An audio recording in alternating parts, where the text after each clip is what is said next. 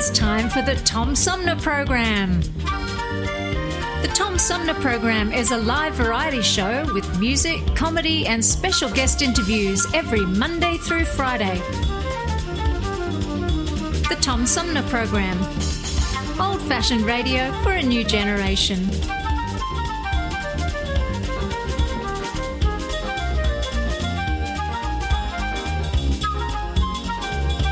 Our theme music is Fruit of the Louvre, provided by Flint composer-producer Howard Eddy.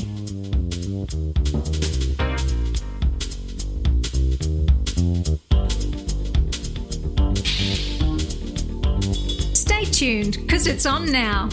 Old-fashioned radio for a new generation. The Tom Sumner Program. Here's your host. Have you lost your job and your healthcare coverage due to COVID-19? You're not alone, and Genesee Health Plan can help. I called and they provided healthcare enrollment over the phone with Medicaid, healthcare.gov, and Genesee Health Plan. They made sure I had access to doctor visits, my prescriptions, and more. Getting healthcare coverage can be confusing. You don't have to do it alone. Get help with GHP. Call 844-232-7740 or go to GeneseeHealthPlan.org. We're in this together, and together we'll get through it. Hi, I'm U.S. Senator Debbie Stabenow, and I'm listening to the Tom Sumner Show.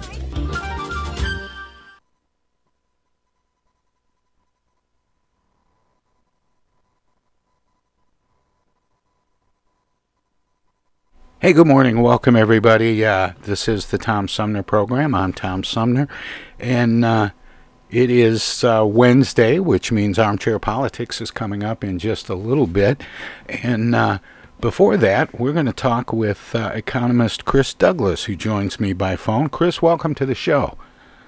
Hey, Tom. Great to be here. Hey, if I lose you again, call me right back. We'll keep it going somehow. Okay, will do. Anyway, of course, the voting is all done, but the counting is still underway, leaving us in kind of uncertain territory. And as you've said many times on the show, the stock market does not like uncertain territory. Yeah, that's right. Although the stock market is up a little bit today, Dow futures are up 146 points. So it looks like the market is foreseeing this election being wrapped up maybe more quickly than what we thought last night. It's hard to know.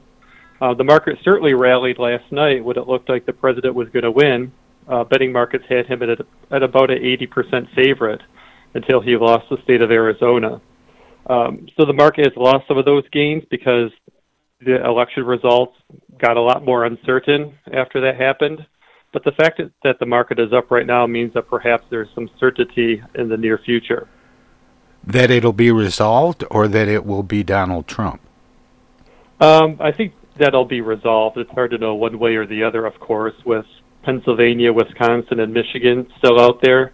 And apparently Nevada is too close to call. But I would suspect the market is just thinking that the election will be resolved, not necessarily for one candidate versus the other. Although right now it looks like Biden's the favorite. Betting markets have Biden as about a 70% favorite right now. So it's been quite a swing from about 10 o'clock last night to 9 o'clock this morning.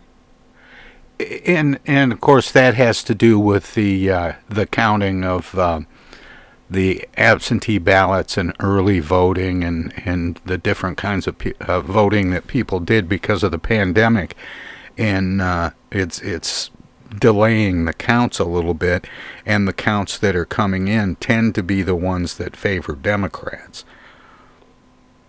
Yeah, that's right. Although there are reports out there that there's a number of ballots still in Trump-heavy townships in Michigan. A reporter on Twitter posted that there's about 50,000 outstanding votes in Macomb and Shelby Township that have to be counted yet.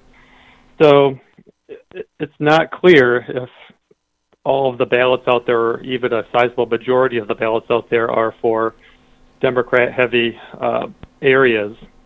Although it does seem like it's the case, both for this election and in previous elections, that the last votes coming in tend to be in urban areas that heavily favor Democrats, like the city of Detroit that votes over 90% for the Democratic candidate. So it's not really clear why that is. It's a little bit disconcerting that a nation like the United States, that's so wealthy and technologically advanced, can't count ballots in a more rapid fashion. I think it leads to mistrust of the electoral process, especially when you have wild swings in the predicted outcome, where you're going from, Trump as an 80% favorite last night after being about a 30% favorite going into the day, and now he's back to a 30% favorite. At an era where the country is divided, there's lots of mistrust. It's just not a great look. It would be better if the U.S. was more efficient in how it tabulated and counted its votes. Now, did I see that the Chinese yen tanked overnight? Yeah, so when Trump was rallying on the betting markets, the Chinese yuan was decreasing because if Trump would win, he'd probably take a harder line to China than Biden would, which would depress demand for the Chinese currency. If a Trump victory results in more tariffs for China, maybe an escalation, and not what I would call a trade war, but more of a trade dispute. Well, if imports from China fall as a result, that would depress the demand for the Chinese currency, which is the yuan, which would cause the currency to lose value in the market. So I think that's what the currency market was responding to last night. I haven't checked this morning to see if it's regained those losses now that Biden is the favorite. It would be interesting if it hasn't, though, because what that would suggest is the market has perhaps a different expectation than what the betting markets have or what even political commentators have. I think most political commentators this morning are forecasting a narrow Biden win, given what we're seeing with Wisconsin and Michigan. The president losing Arizona, that makes the road for him much more difficult. He needs to win Pennsylvania and then either Wisconsin or Michigan on top of that. And with Michigan and Wisconsin so close right now, it appears that a good chunk of the votes left to count are in these urban Democratic areas. That reduces the president's odds. So it'll be interesting to see how the market reacts going forward today. As perhaps more of those votes get counted, and if the Chinese yuan regains some of its overnight losses. Why do the markets, not just here but abroad, care who wins a presidential election? Is it purely about policy? Yeah, I think it is purely about policy and purely about stability, both economic stability and, given 2020, social stability. So the Chinese currency is reacting to future trade policy. China will probably find an easier line taken by a Biden administration than a Trump administration, so it's reacting to that. I don't know if there's been much movement in the overnight markets for like the British pound or the euro.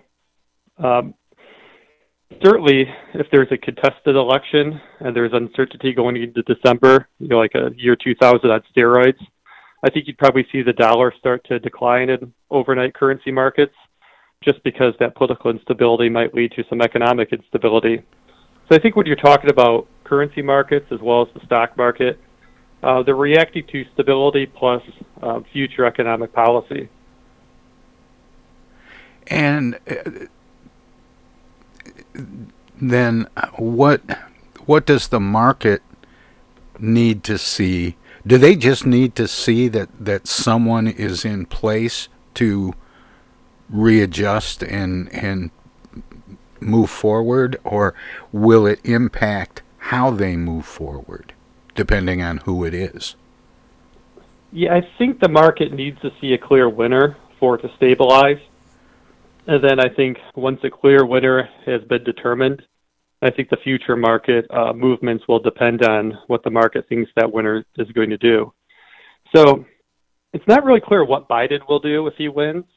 There's a school of thought thinking that he's going to usher in another shutdown, perhaps this winter, if the cases start to rise again. So certainly if there's another shutdown, that's going to tank the market again. So that's a potential market movement in the downward direction. While on the other hand, so I'll do the economy. I'm going to give you three hands now. On the other hand, a Biden win might mean a more generous COVID stimulus plan. The second stimulus plan has been tied up in the House and the Senate. But if Biden would win, you'd have the support of the House and the President for probably another $2 trillion in COVID stimulus spending, including $1 trillion in direct aid to state and local governments. That seems to be the tie-up with the stimulus plan right now. The Republicans don't want to give that aid to state and local governments, but the House does. So I think Biden would be on board with that. If the Senate was on board too, that injection of $2 trillion into the economy would probably cause a market rally. The hiccup to that is, here's the third hand, is that the Senate is going to be Republican by all appearances after the election. So you're going to have divided government, which makes perhaps that second COVID stimulus less likely. So all that is to say, it's really hard to know how the market is going to react moving forward if Biden is declared the winner. Now, if Trump is declared the winner, we kind of know what to expect because it's just status quo. Democratic House, Republican Senate, and a Republican president. It's just probably a repeat of the first 11 months of 2020. Well, hopefully not a complete repeat.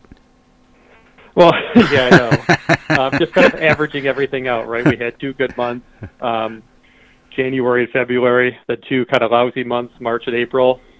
And then things kind of seem to stabilize a little bit in the summer and the fall. So you kind of average all that out, and I think that's what we could expect for 2021 if the president is able to find a way through. Now, everybody's been really focused on the election. Of course, the final votes were cast yesterday, and we've been all caught up in the campaigns and all that for the last several weeks. But the pandemic itself is starting to show signs of increasing cases and numbers around the country. Anthony Fauci called it a resurgence of the first wave. Some people have referred to it as the beginning of a second wave. How does that activity impact the market, or does it? It impacts the market in the sense of, will a second or a third wave, and I'm somewhat skeptical that we're really seeing second or third waves, but that's what everyone's calling it, so we could go with it. And it just really depends on if an increase in cases leads to another shutdown. I think everything hinges on whether or not the economy is going to be shut down in January or February if Biden becomes president. I think if Trump becomes president, there's no economic shutdown. But if there's any sort of economic shutdown, a repeat of March or April, that's just going to be completely devastating to the U.S. economy. So I think that's what's relevant for COVID in terms of the economy. And I'm not sure cases are a good way to measure the severity of COVID, because what really matters, I think, is fatalities plus hospital utilization. So if we get a big uptick in cases, but it's hitting a younger population, because it seems like the first wave of cases kind of swept through the 70-plus demographic, where you had the situations like the nursing home in Washington, which led to a large number of fatalities. Well, if the more recent cases are younger people, more middle-aged people, they have a much higher likelihood of surviving without needing hospitalization. Well, perhaps an uptick in cases then could be dealt with without shutting down the economy, which the market will react favorably to. Chris, I have to go to break here in just about a minute and a half, and I want to dig in some more to what is actually going on with the market when it's reacting to things, whether it's COVID or an election or just numbers that are released from various government agencies. Can you stick around and we'll talk some more? Sure, sounds good. Okay, my guest is Chris Douglas, an economist from the University of Michigan Flint. He joins us on the first Wednesday of every month, and this happens to be the day after an election, so we'll be talking about the impact of the election on the economy, certainly. And, of course, I'm sure we're going to be talking about the election when we assemble our roundtable Armchair Politics coming up at the top of the hour with our roundtable regulars, Paul Rosicki on the left and Henry Hatter on the right, for this week's commentary and analysis on local, state, and national news and current events. And, of course, the big current event is the election, which is still being counted as we speak. If you're listening to us on WFOV 92.1 FM, Our Voices Radio in Flint, they are a broadcast service of the Flint Odyssey House Spectacle Productions and my good friend Paul Herring. And we're going to let them squeeze a few words in edgewise or do whatever they do when we go to break. If you're streaming us at TomSumnerProgram.com, we have some messages as well. So don't touch that dial, don't click that mouse. We'll be back with more right after this. Hello out there, everybody. It's me, Tigger. T-I-G-G-R. That spells Tigger. And don't forget to remember to listen to Tom Sumner program on account of because he's so bouncy. I'm Julie Lopez with Crime Stoppers. Have you ever wondered what to do if you have information about a crime or the whereabouts of a felony fugitive and you want the police to know but you need to remain anonymous? Well, here's what you can do. You can go to p3tips.com or download the mobile app. You can go to Crime Stoppers of Flint and Genesee County's Facebook page and click on the Leave an Anonymous Tip tab, or you can call 1-800-422-JAIL. All methods are anonymous, and if your help leads to a felony arrest, you may be eligible for a cash reward. Remember, your voice matters. A social distancing tip. Putting distance between yourself and others is critical to slowing the spread of coronavirus. So here are ways to stay in contact without the physical contact part. Call, send a text, set up a video conference, post on social media, dedicate a song on the radio. If you have symptoms of fever, dry cough, and shortness of breath, call your healthcare provider before going to their office. For more info, visit coronavirus.gov.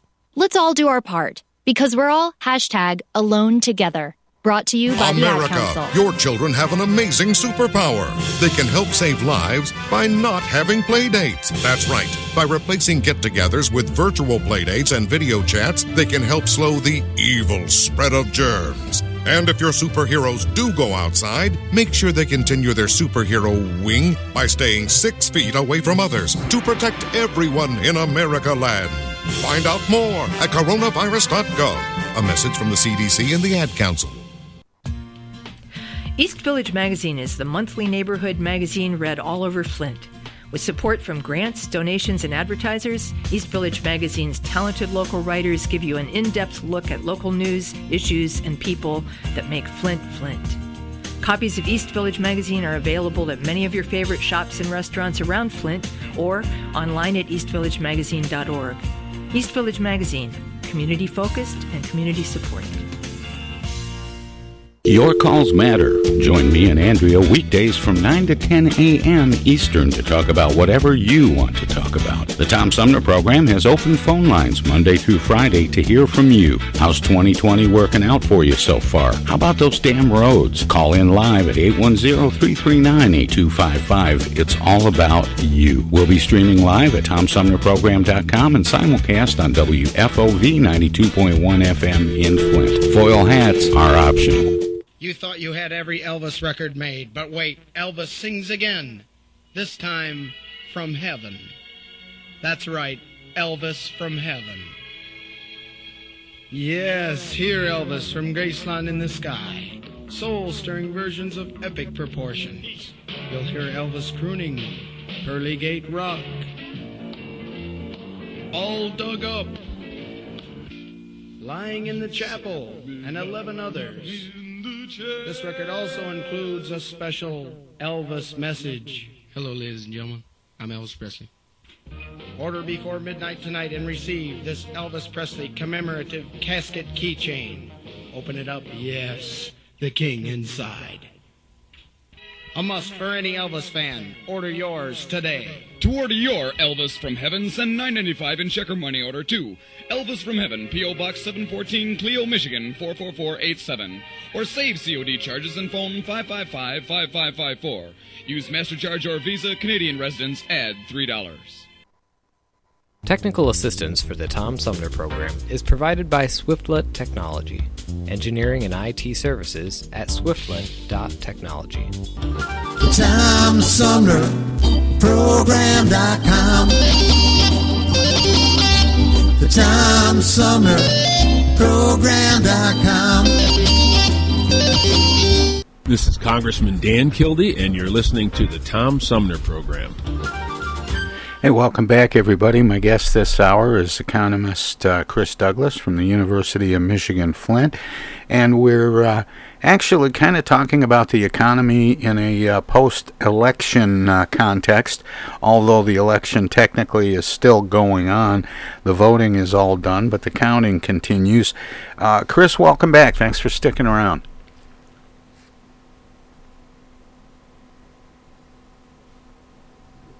Chris, did I lose you?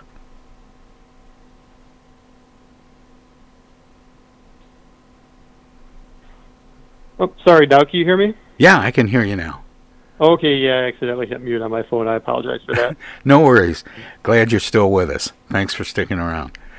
Oh, you're welcome. In the last segment, we were talking a little bit about how the markets can become a little volatile over elections. And we've seen some of that here in the U.S. and also in China. I haven't really looked at any of the other markets. I suppose you have. But I guess what I really would like to understand better is what is actually happening when the market fluctuates over an event like an election. So markets are a forward-looking expectation about economic activity. So they're forecasting the future in a sense. So if there is instability with regards to an election, if it goes through a period where it's contested, going through the court system, kind of like a Florida 2000, but maybe worse in this case, well, then the future is very uncertain. You know, the market doesn't know who to expect is going to be the next president, doesn't know what to expect for.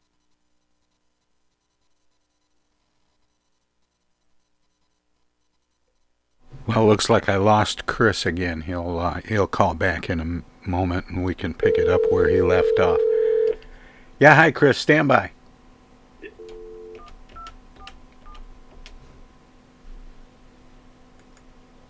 There you go, Chris. Are you back with us? Yeah, I'm back with us. I don't know why my phone service is bad today. Okay, let's pick it up where we lost you.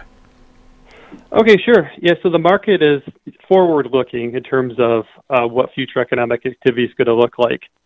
So if there is an uncertain presidential election, like what might be the case here, well, then the market doesn't know what to expect in terms of who's going to be the president, what future economic policy is going to look like.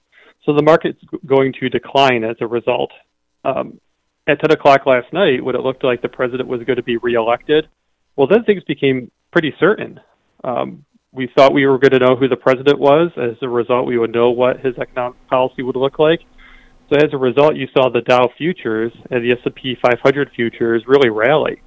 Then all of a sudden, when you got to about the 11 o'clock midnight hour and the president lost Arizona, now his reelection was very less certain, you saw some of that rally taper off.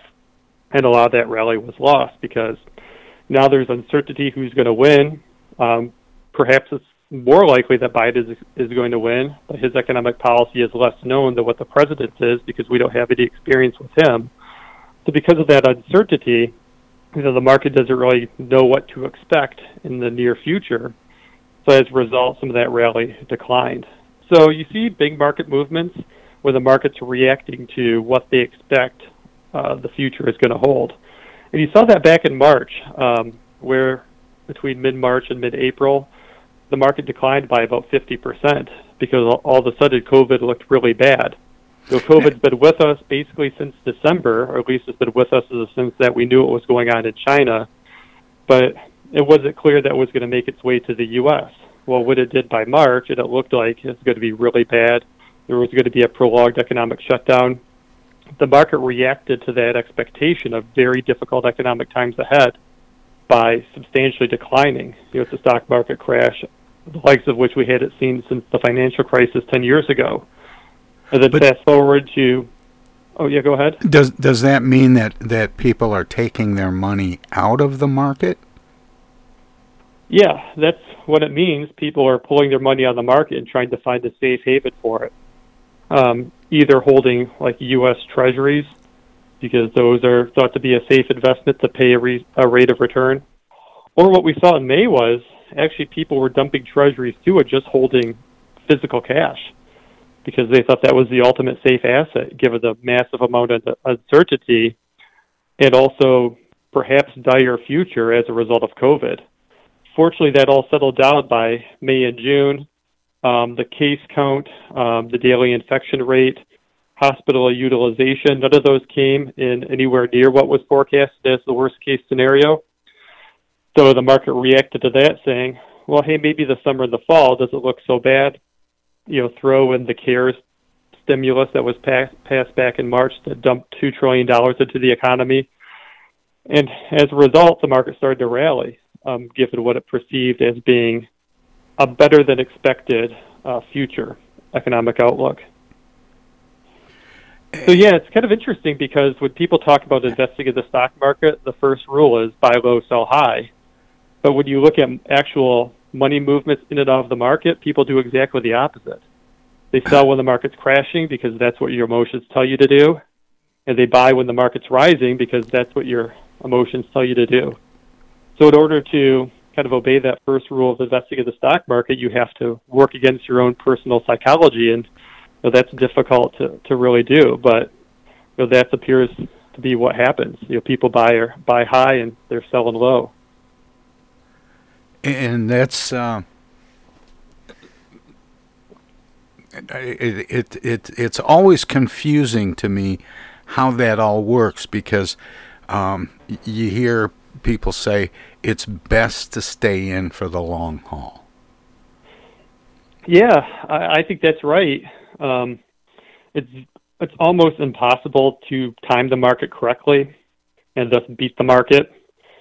Perhaps you had some idea that COVID was really going to be bad and you dumped your stock back in February. That'd be an example of beating the market. But more often than not, it's almost impossible to time the market. So you're better off just investing for the long haul. So the ups average out with the downs, and thus you take advantage of the long-term rise in stock prices that we've seen basically since the end of World War II. But apparently that's not what happens, because staying in for the long term means that you have to be okay, logging on to your stock portfolio and watching it lose half its value in March and April. That's just a lot for people to have to deal with. And cutting your losses and jumping ship is what your instinct is really telling you to do, even though oftentimes that's the wrong thing to do. Now, are there other markets that are reacting in ways like China has to the American election? I haven't seen any other markets react to the American election like China. I think the Chinese market is a function of, China has been a focus of the president's attention even before COVID with the trade dispute. And then, of course, after COVID, he's trying to lay the entire blame for COVID on the Chinese. So the fact that his election got more certain, at least for a good portion of last night, meant that China was looking at another 4 years of this attention by the president. You can't really think of any other country out there that's had that kind of attention, although there have been tariffs on other countries. There's been tariffs on imports from Canada, of all places. I think there's been tariffs on imports from the European Union. But again, nowhere near the attention that China has gotten, so you're not seeing those currency markets react like you are the Chinese currency market. And then what happens going forward? Are you anticipating that we'll know maybe by the end of today, or do you think it will take till Friday, as some predictions have suggested? Well, the Michigan Secretary of State says we might know by midnight tonight. So we might know Michigan. The question is, will we know Pennsylvania and will we know Wisconsin? I think Wisconsin has said it might take until midnight Friday to know. And Pennsylvania, that seems like kind of a mess because they have an extension where I think they let ballots come in 3 days past election day that still can be counted. And then there's an issue with the postmark on ballots. So for a mail-in vote to be counted, you have to sign both the envelope and the ballot itself and then match the signatures. Well, that's always a point of contention. What if the signatures don't match? What if someone forgot to sign? What are the signatures? Do you discard the ballot? Legally, I think the answer is yes, but that's always subject to a lawsuit. But in Pennsylvania, there's an issue of the postmark. What if a ballot comes in, but there's an unclear postmark about whether or not it was postmarked before Election Day? Can it be counted? I believe the Pennsylvania Supreme Court said yes. If Pennsylvania is close, well, that's going to probably find its way to the U.S. Supreme Court. It already did, or at least the idea that Pennsylvania could accept ballots more than 3 days past Election Day made its way to the U.S. Supreme Court. But the Supreme Court punted on that at a 4-4 decision because Ruth Bader Ginsburg's seat hadn't been filled yet. So I would expect that if Pennsylvania is too close to call, and it looks like it's coming down to these mail-in votes being counted 3 days past Election Day, as well as mail-in votes with an unclear postmark, it's going to go back to the U.S. Supreme Court. And now, of course, Amy Coney Barrett has filled Ruth Bader Ginsburg's seat. So you could see the Supreme Court act on that and possibly get another Bush versus Gore 2000. So I think the real key is how quickly do we know Wisconsin and Michigan, and then that whole Pennsylvania mess doesn't become relevant. What other things are impacting the markets? I mean, we tend to look at these big headlines, the coronavirus and the American election, but what other forces are at work right now? How are tech stocks doing? So tech stocks rallied through COVID because when you're stuck at home, there's not much else to do besides either be on Netflix or order stuff on Amazon.com. Although tech stocks saw a little bit of a rundown over the last week or so. It looked like Apple saw a decline. There were some disappointing sales figures with the new iPhone. Netflix saw some stock price decline because subscriptions came in less than what was forecasted. They had a big uptick during COVID, so it's kind of hard to match that in the third quarter.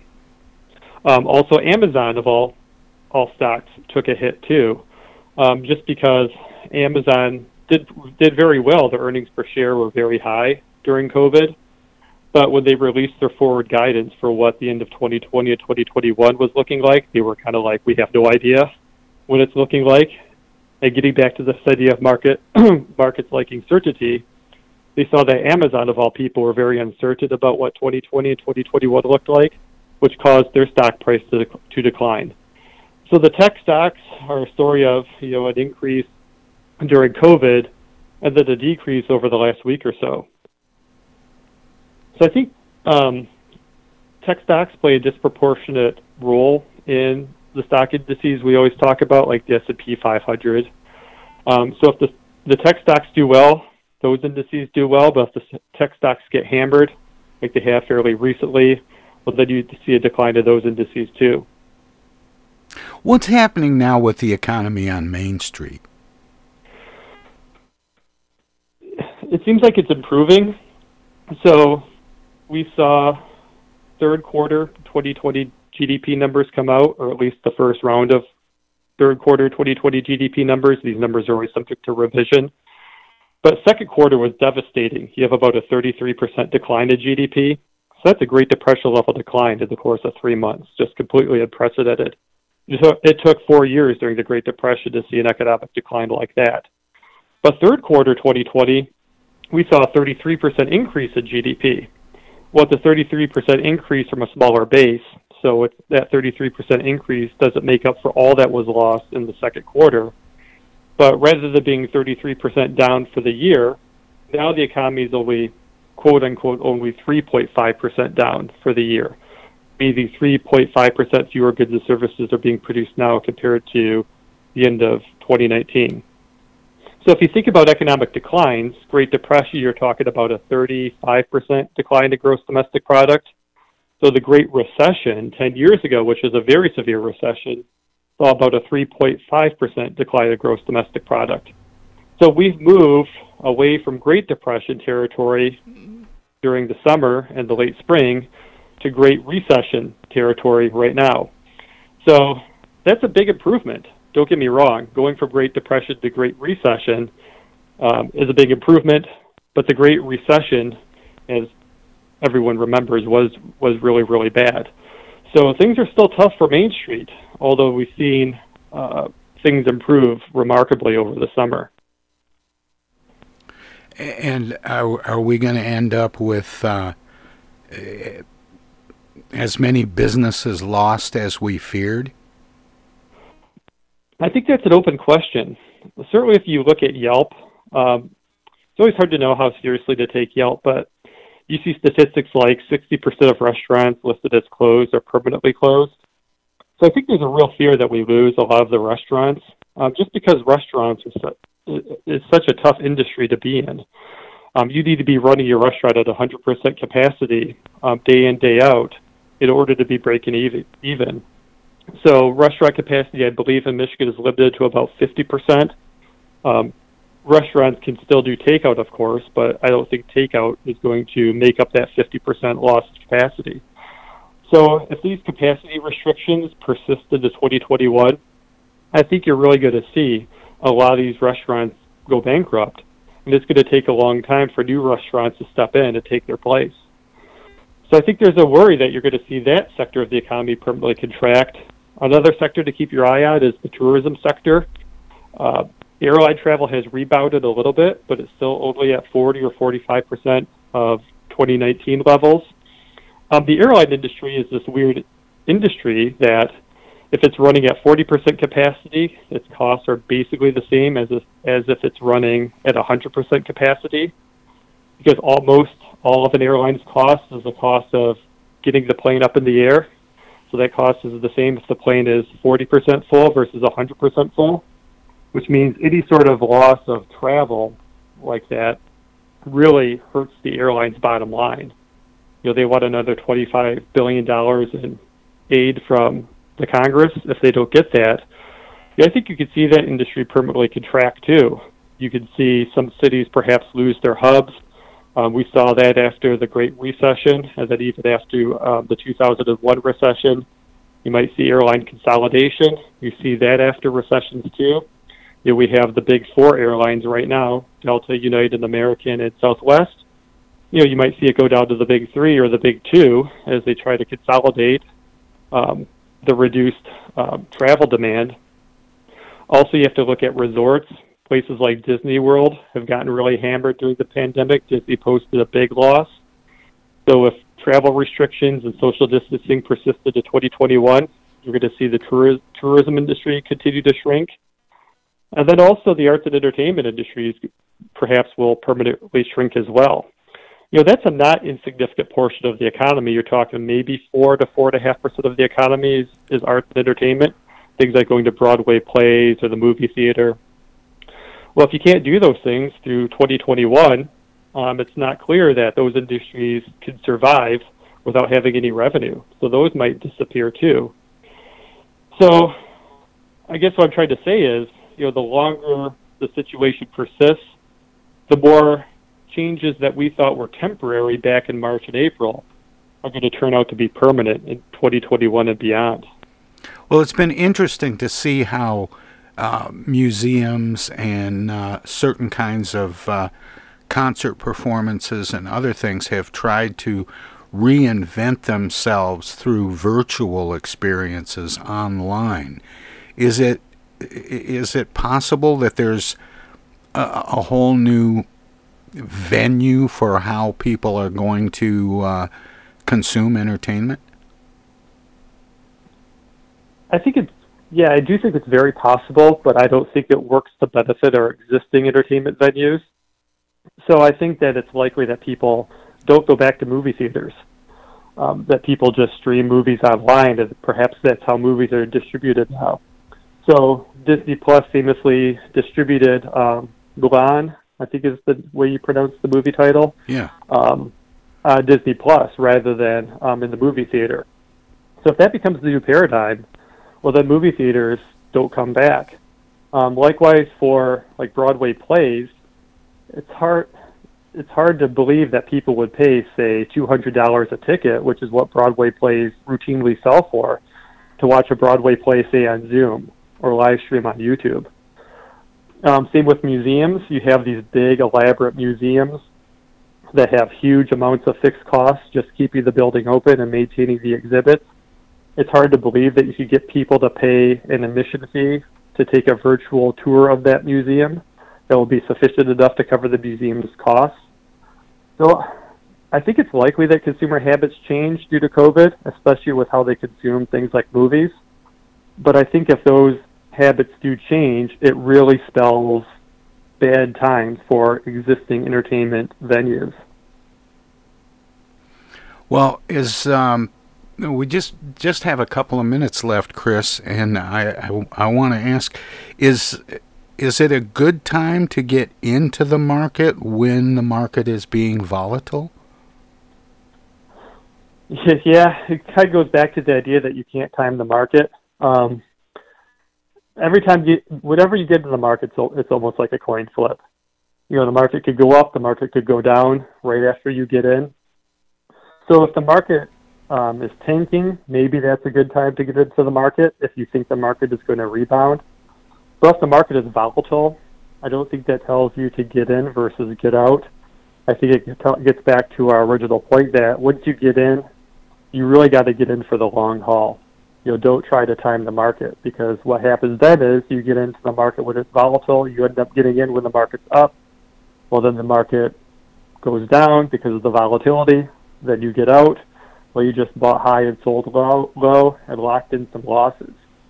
So I don't think there's ever a good versus bad time to get into the market. But I think when you do get into the market, you want to be in there for the long term. We're talking 15 years plus. Because if you go back in history, even like the stock market crash of 1929 at the onset of the Great Depression, then you start talking about like the NASDAQ stock market crash around the year 2000 with the tech bubble popping. It takes the better part of 15 to 20 years for the market to regain all those losses. So if you bought at the height of, say, the tech bubble of the year 2000, then you got out in the year 2005, you locked in some pretty significant losses. So stock market investing, in my opinion at least, should be a long-term thing where you buy every month, and then you just don't look at your portfolio if you can't handle seeing it go down. Well, Chris, as always, thanks for spending this time with me. It's always illuminating, and I look forward to our next chat, which will be at the beginning of December, and we'll talk about how retail is likely to be doing. Okay, that sounds great. It's always great to be here, and hopefully we'll know who the president is going to be by then, too. Good point. Thanks. You're welcome. You too. That was Chris Douglas, economist from the University of Michigan, Flint. And we have a short break coming up at the top of the hour. It's Armchair Politics. It's Wednesday. Even though it's the day after election, it's still Armchair Politics, and even more so. We'll be talking with our roundtable regulars, Paul Rosicki and Henry Hatter, about the vote yesterday and the ongoing counting, and we'll see what our political pundits expect to have happen. In the meantime, we're going to let our broadcast partners at WFOV 92.1 FM, Our Voices Radio in Flint, squeeze a few words in edgewise or do whatever they do when we go to break. If you're streaming us at TomSumnerProgram.com, we have some messages as well. So stay tuned. We'll be back with more of the Tom Sumner Program right after this. Don't touch that dial. Don't click that mouse. Hi, this is Joe By from the Blue Lions, and you're listening to the Tom Sumner Program. Hi, this is Tom from the Tom Sumner Program. If you like talk radio that makes you think without telling you what to think, check out our whole show weekdays from 9 a.m. to noon Eastern at TomSumnerProgram.com. Selected segments are also available on this and other radio stations, but you can hear us anytime. Daily editions of the Tom Sumner Program repeat online all day and night on the show's website. Past shows can be found in the website archives. My long-format interviews with New York Times best-selling authors authors, photographers, and writers from National Geographic, as well as artists, musicians, candidates, and elected officials are made possible by listeners like you. Support the Tom Sumner Program and Civilized Talk Radio. Visit our website at TomSumnerProgram.com and become a member. You can make a one-time gift or become a sustaining patron by taking the link to the Tom Sumner Program Patreon page.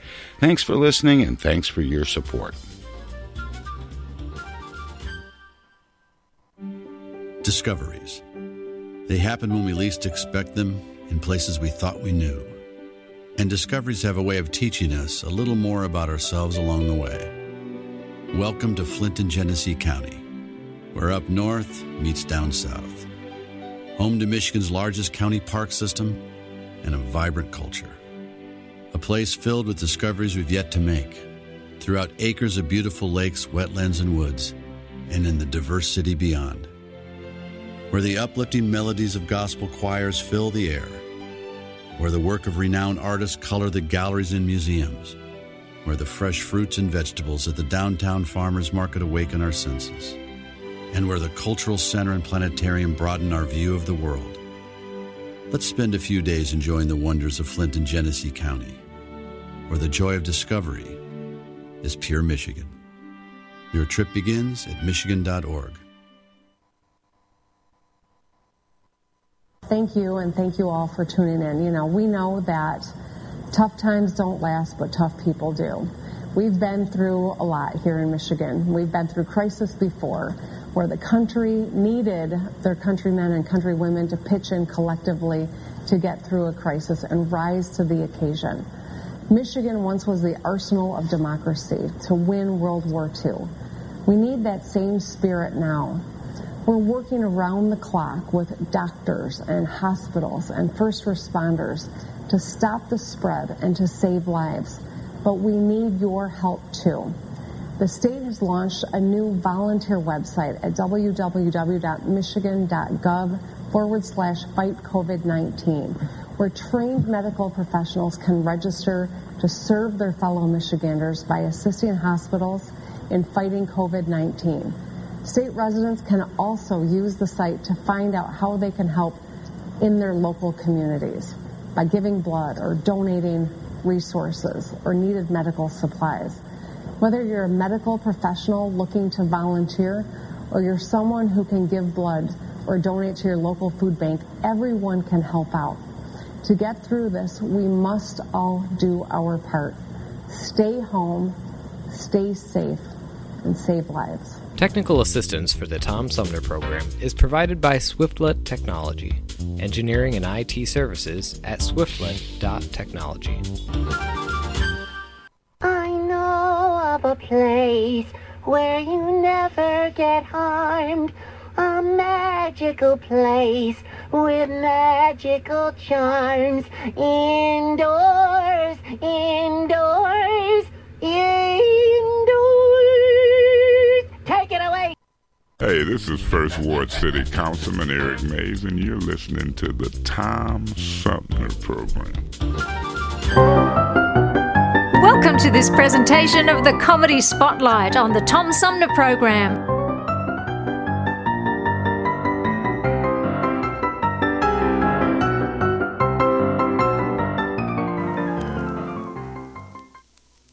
Gentlemen, who are we scheduled to interview next? I've been waiting around now for 3 weeks. Of course, our apologies. Our next guest is the junior senator from New York. Senator, first we'd like to welcome you here today. We hope this will be a happy interview. No, well, I mean, I don't think that would be, I doubt if it will be.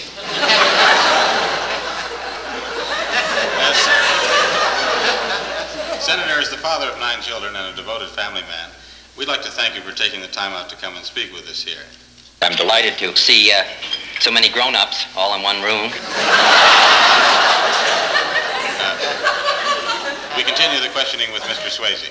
Well, Senator, I wonder if we might switch for just a moment and keep the door open. Well, sir, we normally close the door for silence, you understand. I'm in favor of keeping that door open.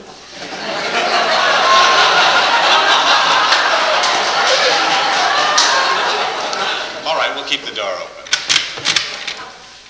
Thank you very much.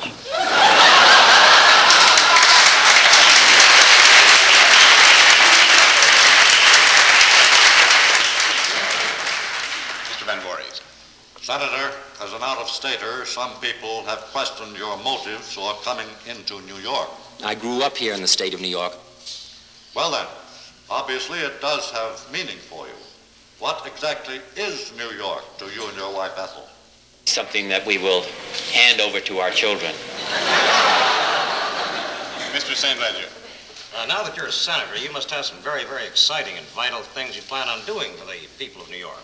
No, I have no plans. Surely, Senator, you have some ideas. I just have no plans. Well, what do the people of New York need? Well, I think you'd have to ask them. Senator, if we can look ahead for just a moment, do you think your brother Teddy will one day be president? If he wants to join me and where I'm going, I'd be glad to have him along.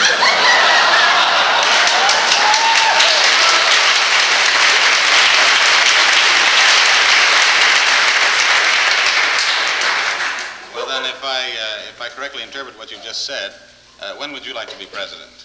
Now. Well, I think you know it can't be done that quickly. 1965, 1966. No, obviously you can't run for president until 1968. I don't think that's fair.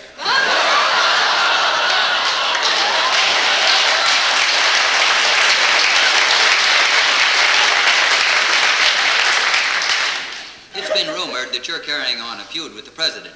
Now, of course, none of us happen to believe that. Didn't you pay him a visit just recently? A few days ago. Did you have a nice friendly chat with the president? I showed up and he had guards to keep me out.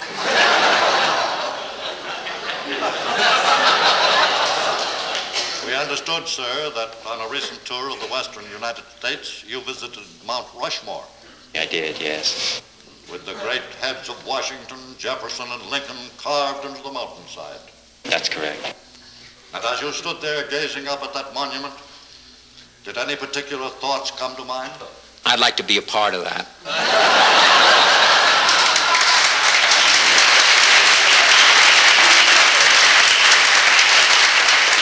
Senator, many thanks for being with us this evening. Thank you very much. Incidentally, due to your heavy schedule, we almost took it upon ourselves to cancel this interview entirely. I would have been delighted.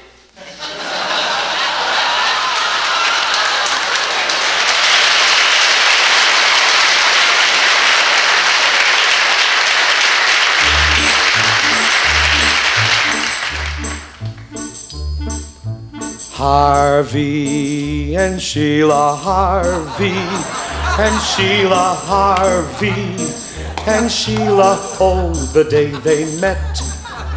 Harvey and Sheila Harvey and Sheila Harvey and Sheila, no one will forget. Harvey's a CPA, he works for IBM. He went to MIT and got his PhD. Sheila's a girl I know at BBD&O. She works the PBX and makes out the checks.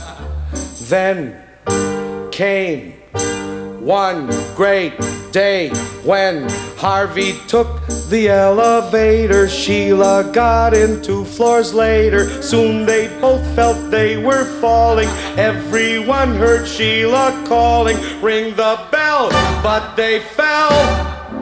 Harv and Sheila fell in love. Harvey and Sheila Harvey and Sheila Harvey and Sheila chose a wedding ring. Harvey and Sheila Harvey and Sheila Harvey and Sheila married in the spring. She shopped at A&P, he bought a used MG. They sat and watched TV on their RCA. Borrowed from HFC, bought some AT&T, and on election day worked for JFK. Then they went and got a charger plate from R.H. Macy, bought a lay at Pink and Lacey. Then they had twin baby girls, both with dimples, both with curls, one named B, one named K. Soon they joined the PTA. Harvey and Sheila Harvey and Sheila Harvey and Sheila moved to West LA. Harvey and Sheila Harvey and Sheila Harvey and Sheila flew TWA. They bought a house one day, financed by FHA. It had a swimming pool full of H2O. Traded their used MG for a new XKE. Switched to the GOP, that's the way things go. Oh, that Harvey, he was really smart. He used his noodle. Sheila bought a white French poodle. Went to Europe with a visa. Harvey's rich, they say that he's a VIP. This could be only in the USA.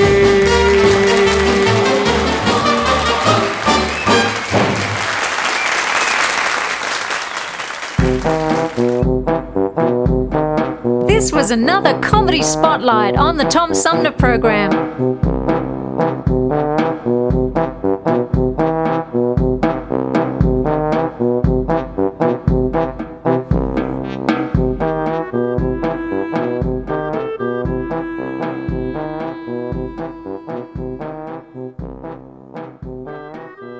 For spacious skies, for amber ways of gray, for purple mountains' majesty above the fruited plain. America, America, God shed His grace on thee. Crown that good with brotherhood from sea to shining sea. Ain't it a shame the way things have changed? In God we trust. Meant so much to love, not to kill, to help each other up, to heal. Oh, America, the beautiful, my country, 'tis of thee.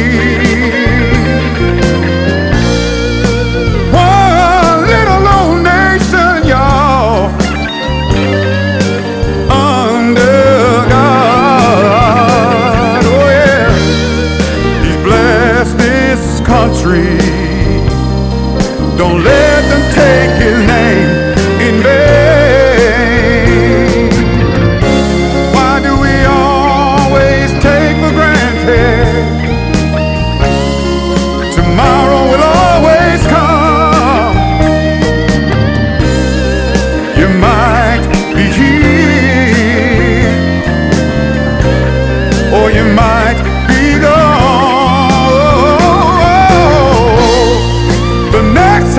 You see a little bitty butterfly flying in the sky.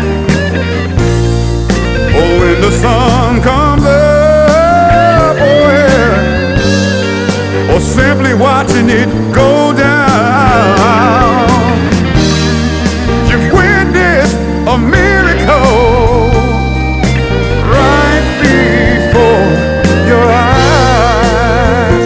Take a look, son. Take a look, son. It's a miracle. It's a miracle.